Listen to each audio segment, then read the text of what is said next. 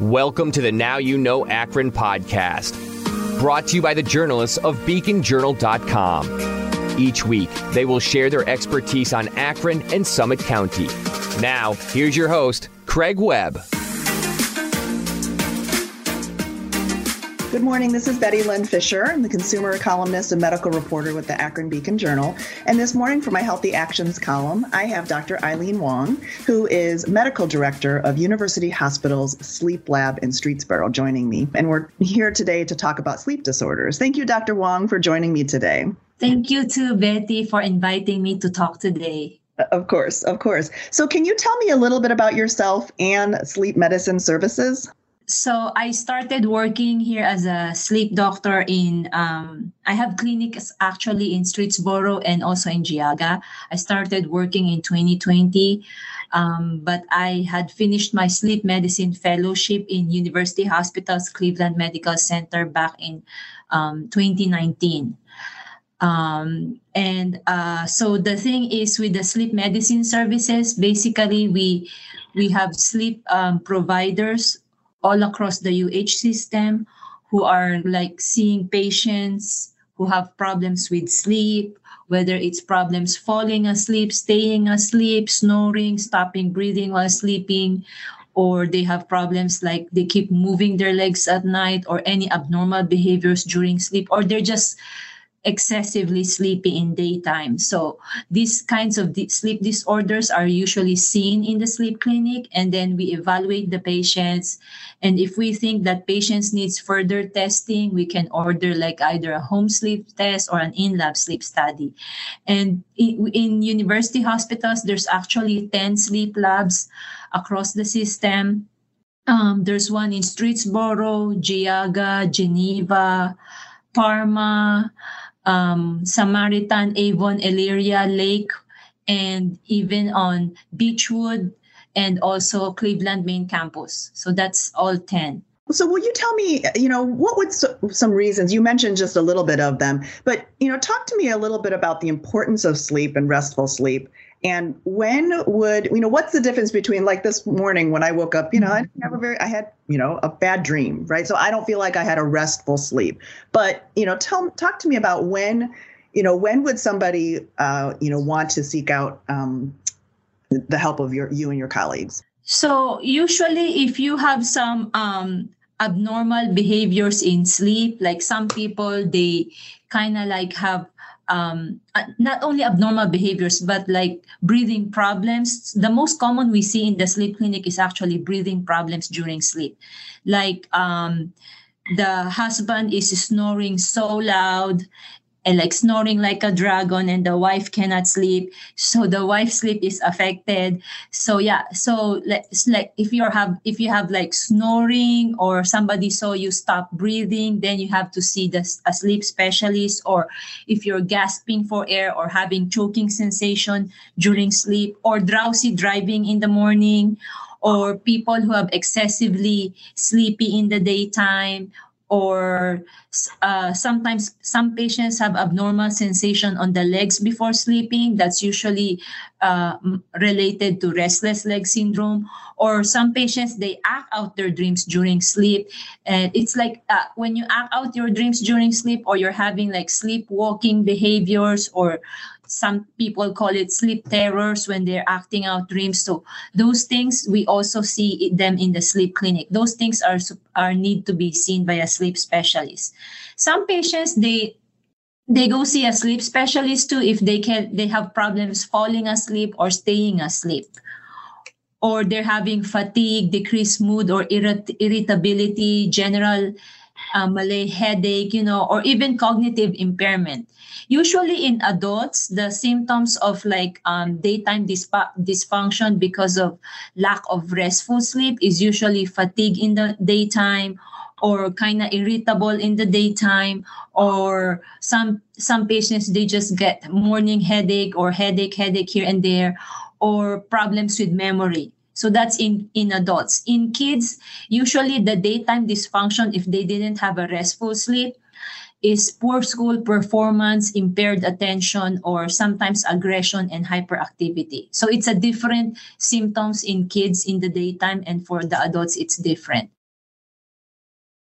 And do you see both children and adults at the sleep lab? I only see adults though. Okay. Okay. So if your child's having some sleep issues, probably talk to your pediatrician first. There's actually a pediatric sleep also within our UH system. It's Dr. Sally Ibrahim and Dr. Moshi Prero. So they see kids with sleep disorders. Okay. Okay. And do people need a referral, or do they need a referral from a primary care physician first? It depends on the insurance. I think some insurance need a referral, but some insurance don't. So you can also come like as a self-referral. Okay. Okay. Let's go back a little bit to talk about the importance of sleep. So you always hear you need 8 hours of sleep. How important is that? And how important is it like being able to get into called the deep REM sleep? So the thing, Betty, is it really depends on your age. If you're 18 and above, 7 to 9 hours is actually good. When you reach 65, 7 to 8 hours is recommended. However, if you sleep 6 hours, it's still acceptable. If it's less than 6 hours, that's probably kind of like too little. Now, however, there's also a segment of population whom we call short sleeper. So these people who are short sleeper, they usually sleep less than 6 hours, and then they already feel good. They don't have issues like fatigue in the daytime, problems with memory, mood, concentration, or drowsy driving, or daytime sleepiness. So in those patients who are actually sleeping less than 6 hours, but they don't have issues in the daytime, they're really fine with it, then we really don't do anything about them. So usually these patients who are short sleeper are really kind of like rare. They're not a lot of them. For the most part, people usually need like 7 to 9 hours. Based on research, there's already like a research that showed the 7 hours is actually better. Now, in terms of the sleep stages. So we usually divide the sleep into two kinds. There's the non-REM. It stands for non-rapid eye movement sleep. And then there's also the sleep wherein you are dreaming. That's what we call REM sleep, or rapid eye movement. So the non-REM is usually good for physical health. The REM is usually good for mental health.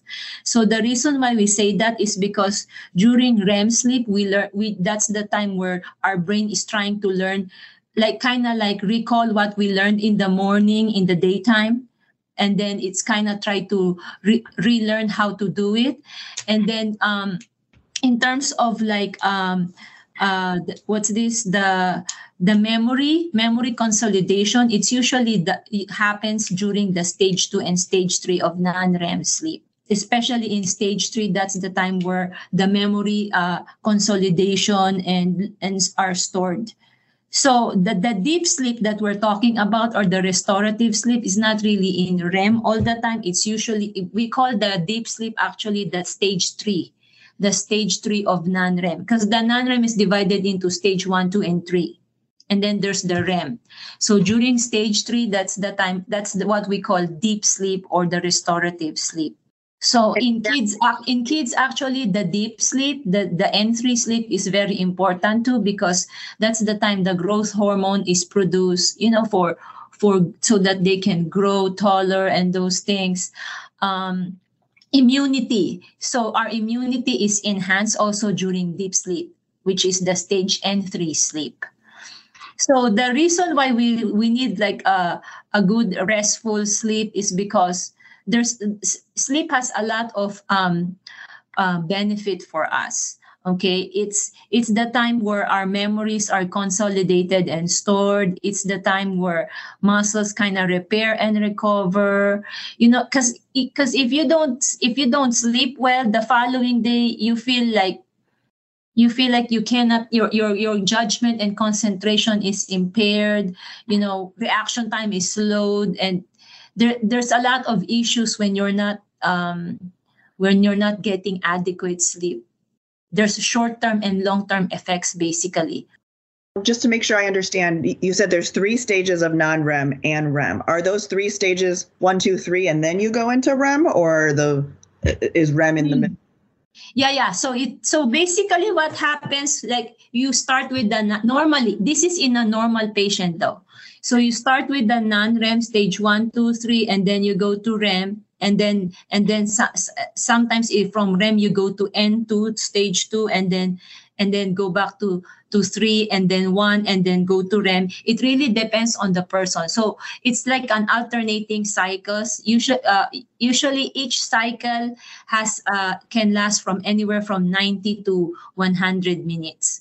So when we say each cycle is composed of non-REM and REM. Okay.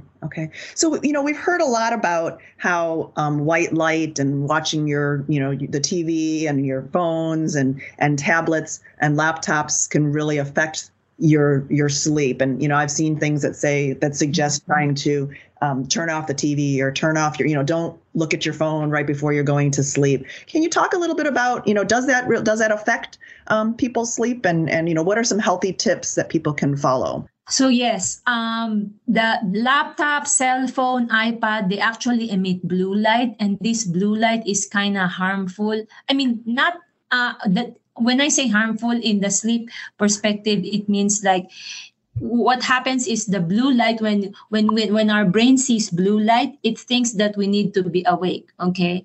So if you're exposed to if you're watching TV for a long time, cell phone while in bed, instead of going to sleep, making you fall asleep, it actually tells your brain to be more awake. So you end up like having problems falling asleep more. So we usually tell patients part of the good sleep habits that we tell is like turn off any gadgets that emit blue light, like cell phone, iPad or tablet, TV, like anywhere 1 to 2 hours before you go to sleep. And then we tell the patients don't go to sleep unless you're sleepy. And if you're already in bed and you're not falling asleep in 15 minutes, we tell them to get out of bed. You can go to a chair inside your bedroom or to another room and do something boring.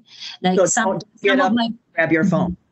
Yeah, no, not get up and go to your phone, because when you get up and go to your phone, you're actually exposing yourself to blue light again. And so it's going to be hard to fall back asleep or fall asleep. So we tell them to do something boring and make sure it's under dim light, like yellow light. Because if you turn off your white light in the room or you start exposing yourself to gadgets that emit blue light, then you start telling your brain that you need to be more awake. So it needs to be in a dim room, and then you do something boring like flipping through magazines, or like some of my patients, they do coloring until they feel sleepy. When they're sleepy, that's the time they go back to bed. Okay. And then avoid the napping in daytime, because when you nap, you're actually stealing the sleep pressure. Because as long as you're awake during the daytime, you're building up sleep pressure. Okay.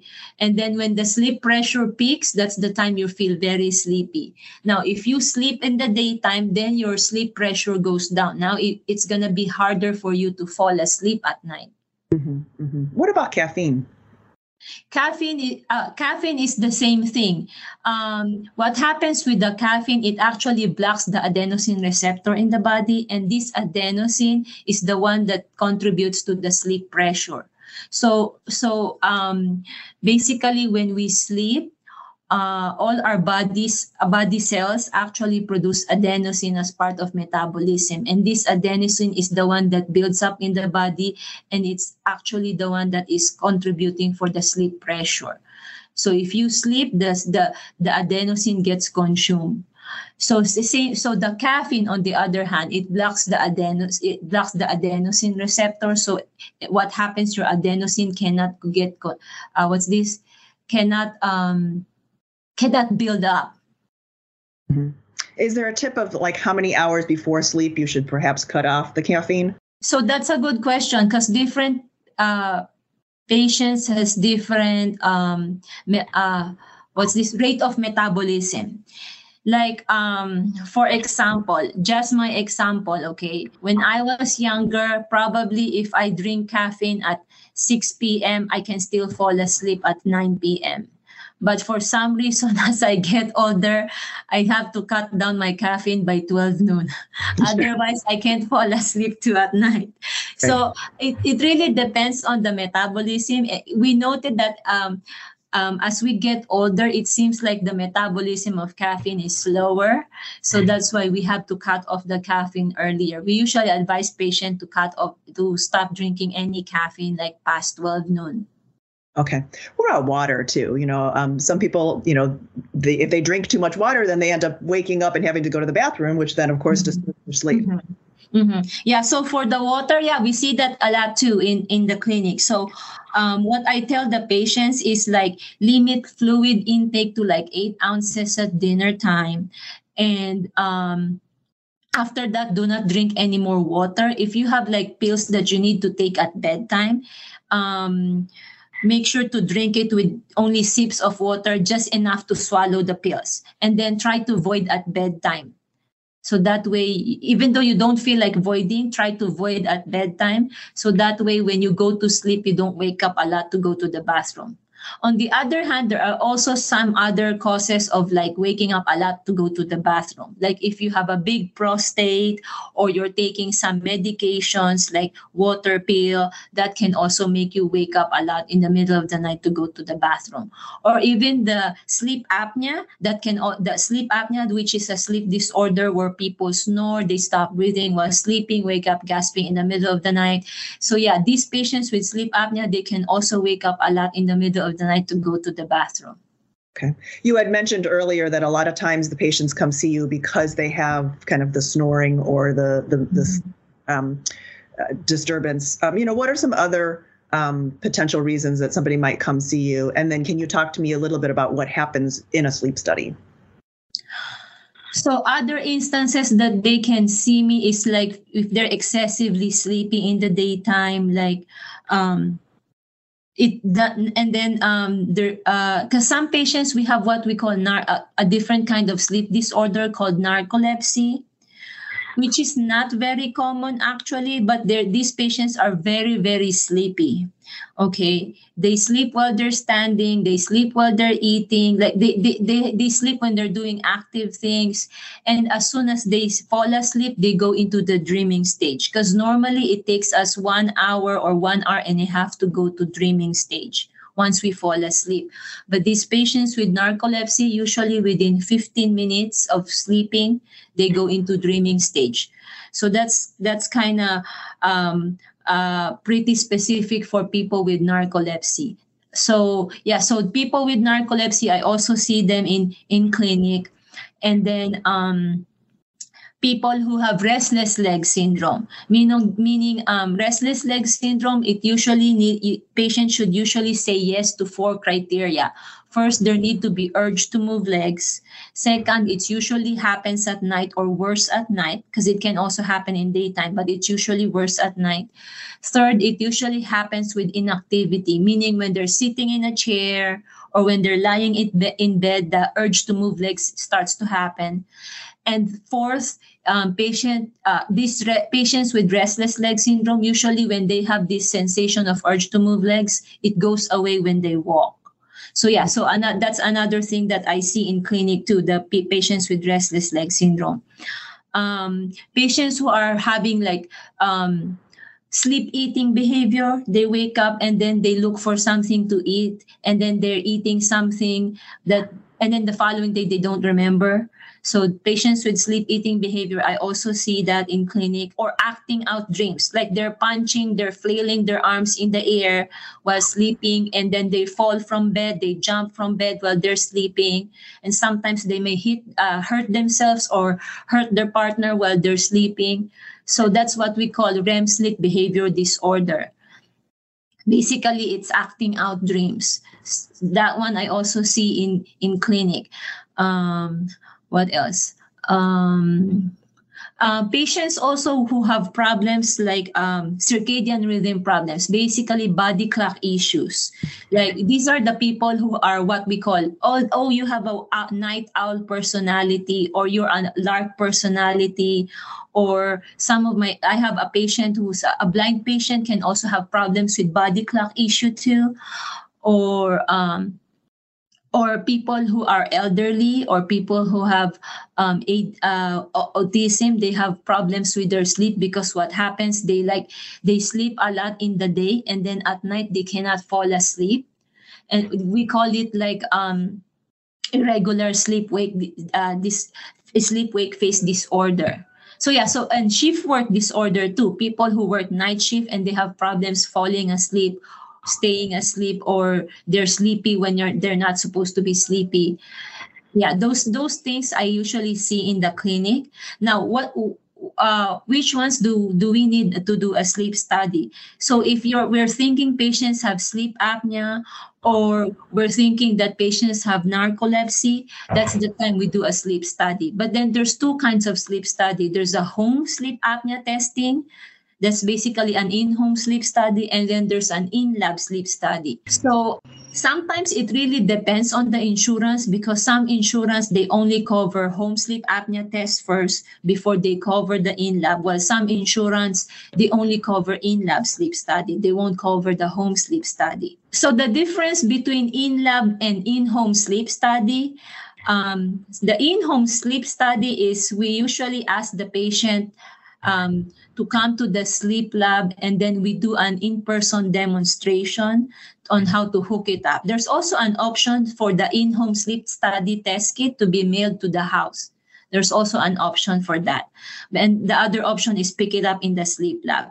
So like I said, it depends on the insurance. Some insurance cover only home before they cover the in-lab, as well some they only cover the in-lab sleep study. The difference in ordering them is if you have like heart disease, like heart failure, atrial fibrillation, or stroke, or COPD, or taking narcotics, we usually prefer in-lab sleep study, because between the two, in-lab is actually a much better test because we gather more data out of it. What happens is when you're going for an in-lab sleep study, there's two kinds of airflow sensors that we put to the patient. And then there's also like two belts, one in the chest, one in the belly, to check for breathing effort. There's also something that we put on the finger to check for the heart rate and to check for oxygen saturation. And then there's also on the chest lead, there's also like an EKG lead there to check for heart rhythm. And then we also put some EMG leads on the legs to check for leg movements. And last but not the least, we put some kind of like wires on the scalp, on the chin, to check for, and near the eyes, to check for sleep staging. That's actually for sleep staging, those wires. So basically, when you're in the sleep lab, personally, I think it's really uncomfortable because there's going to be a lot of wires. But in the end, you get actually more data out of it. Now, the in-home sleep study, it's kind of limited because first, you don't have EKG rhythm strip in the in-home sleep study. You only have something on the finger to check for oxygen saturation and to check for heart rate. And then you don't have the sleep staging in the in-home sleep study because you don't have wires placed on your scalp. So we cannot do a correct staging of your sleep. So it's just like an estimate whether you're sleeping or not sleeping. Basically, we cannot tell if you're actually sleeping if you're in an in-home sleep study. But there's also what we call like airflow sensors in an in-home sleep study, and also some belts on the chest and abdomen. That's basically to check for breathing effort, especially in patients with sleep apnea. Might somebody start with an at-home study if perhaps their insurance is saying that, and if you see enough data that they need, and would you bring them in, or try to get the approval for a in-lab study then? Yes, that's right. So here's the thing: when we order the in-home sleep study, and it comes back positive for sleep apnea, there's actually two options there. Either we start the patient with treatment right away, like a CPAP machine or auto CPAP machine, Or we can have the patient go to the sleep lab and do an in-lab sleep study, this time with the CPAP machine. It really depends on how bad the sleep apnea was on the in-home sleep study. Because sometimes the in-home sleep study will show, the oxygen is dropping too low for too many minutes, for a lot of minutes, for hours or what. Then usually in those cases, we ask the patients to do an in-lab sleep study and try the CPAP machine while in the sleep lab. And then check if the CPAP machine is not tolerated, maybe try the BiPAP on the same night, or maybe even add oxygen if the oxygen saturation is still dropping despite on CPAP. So that's why it really depends on the in-home sleep study. If the in-home sleep study is actually showing mild sleep apnea, then we can also start treatment. Like we can go for auto CPAP or oral appliance. That's again depending on the insurance.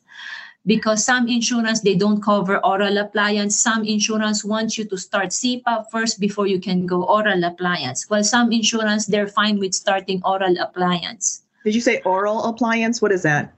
So basically, it looks like an Invisalign. You wear it, we have the patient wear it in the upper and lower jaw at bedtime, and then they remove it at night.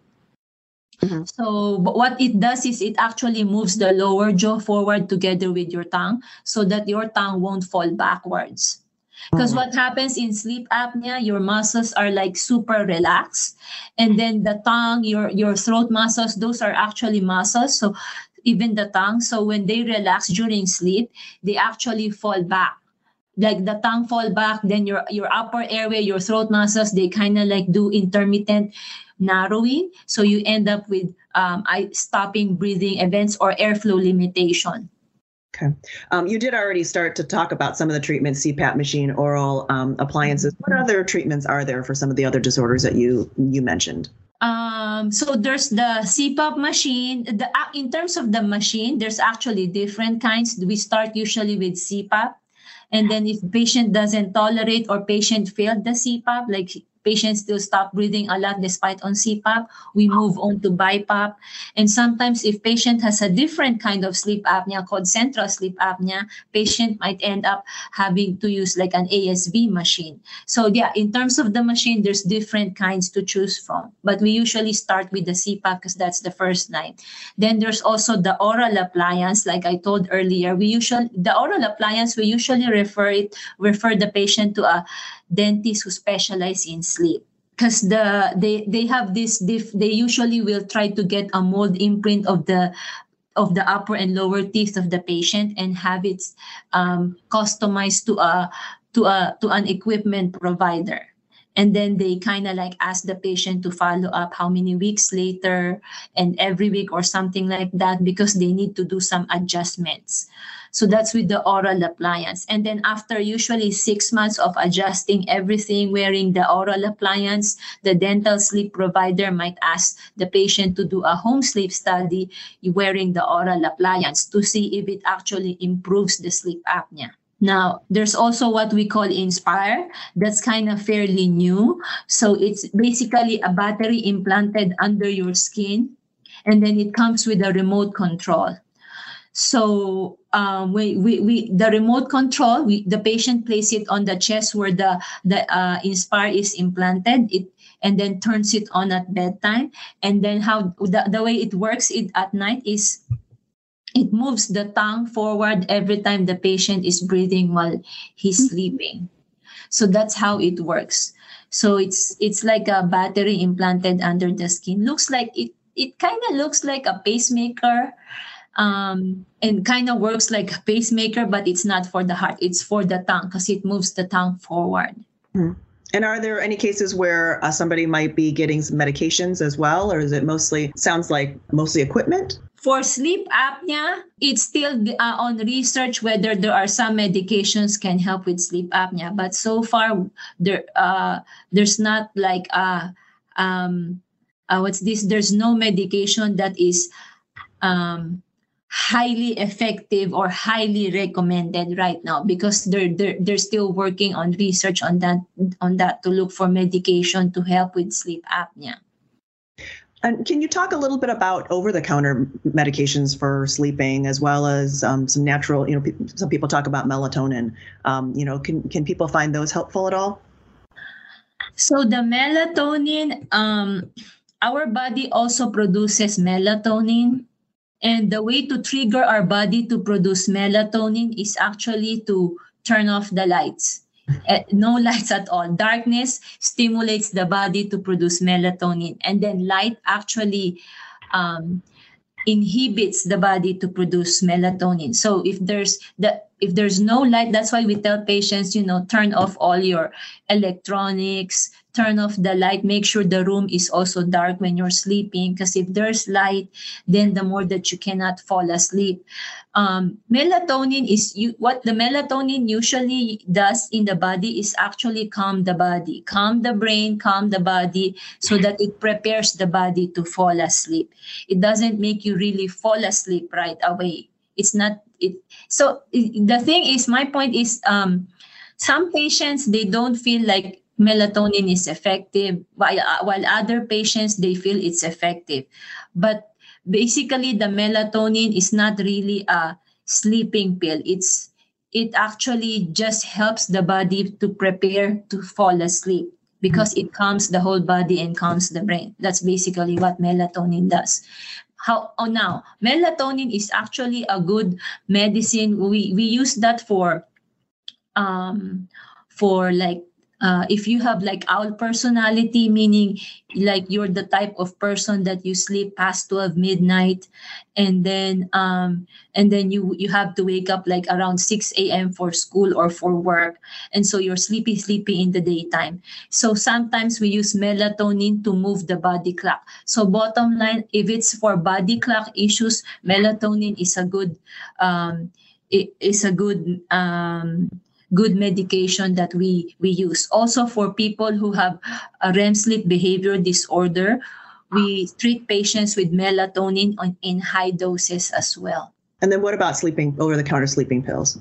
So the over-the-counter sleeping pills like Benadryl, we usually don't want patients to be taking a lot of these over-the-counter medications that usually have Benadryl or diphenhydramine, because the thing is, these medications can actually cause you to have restless leg syndrome. And besides, we want the patients to sleep naturally.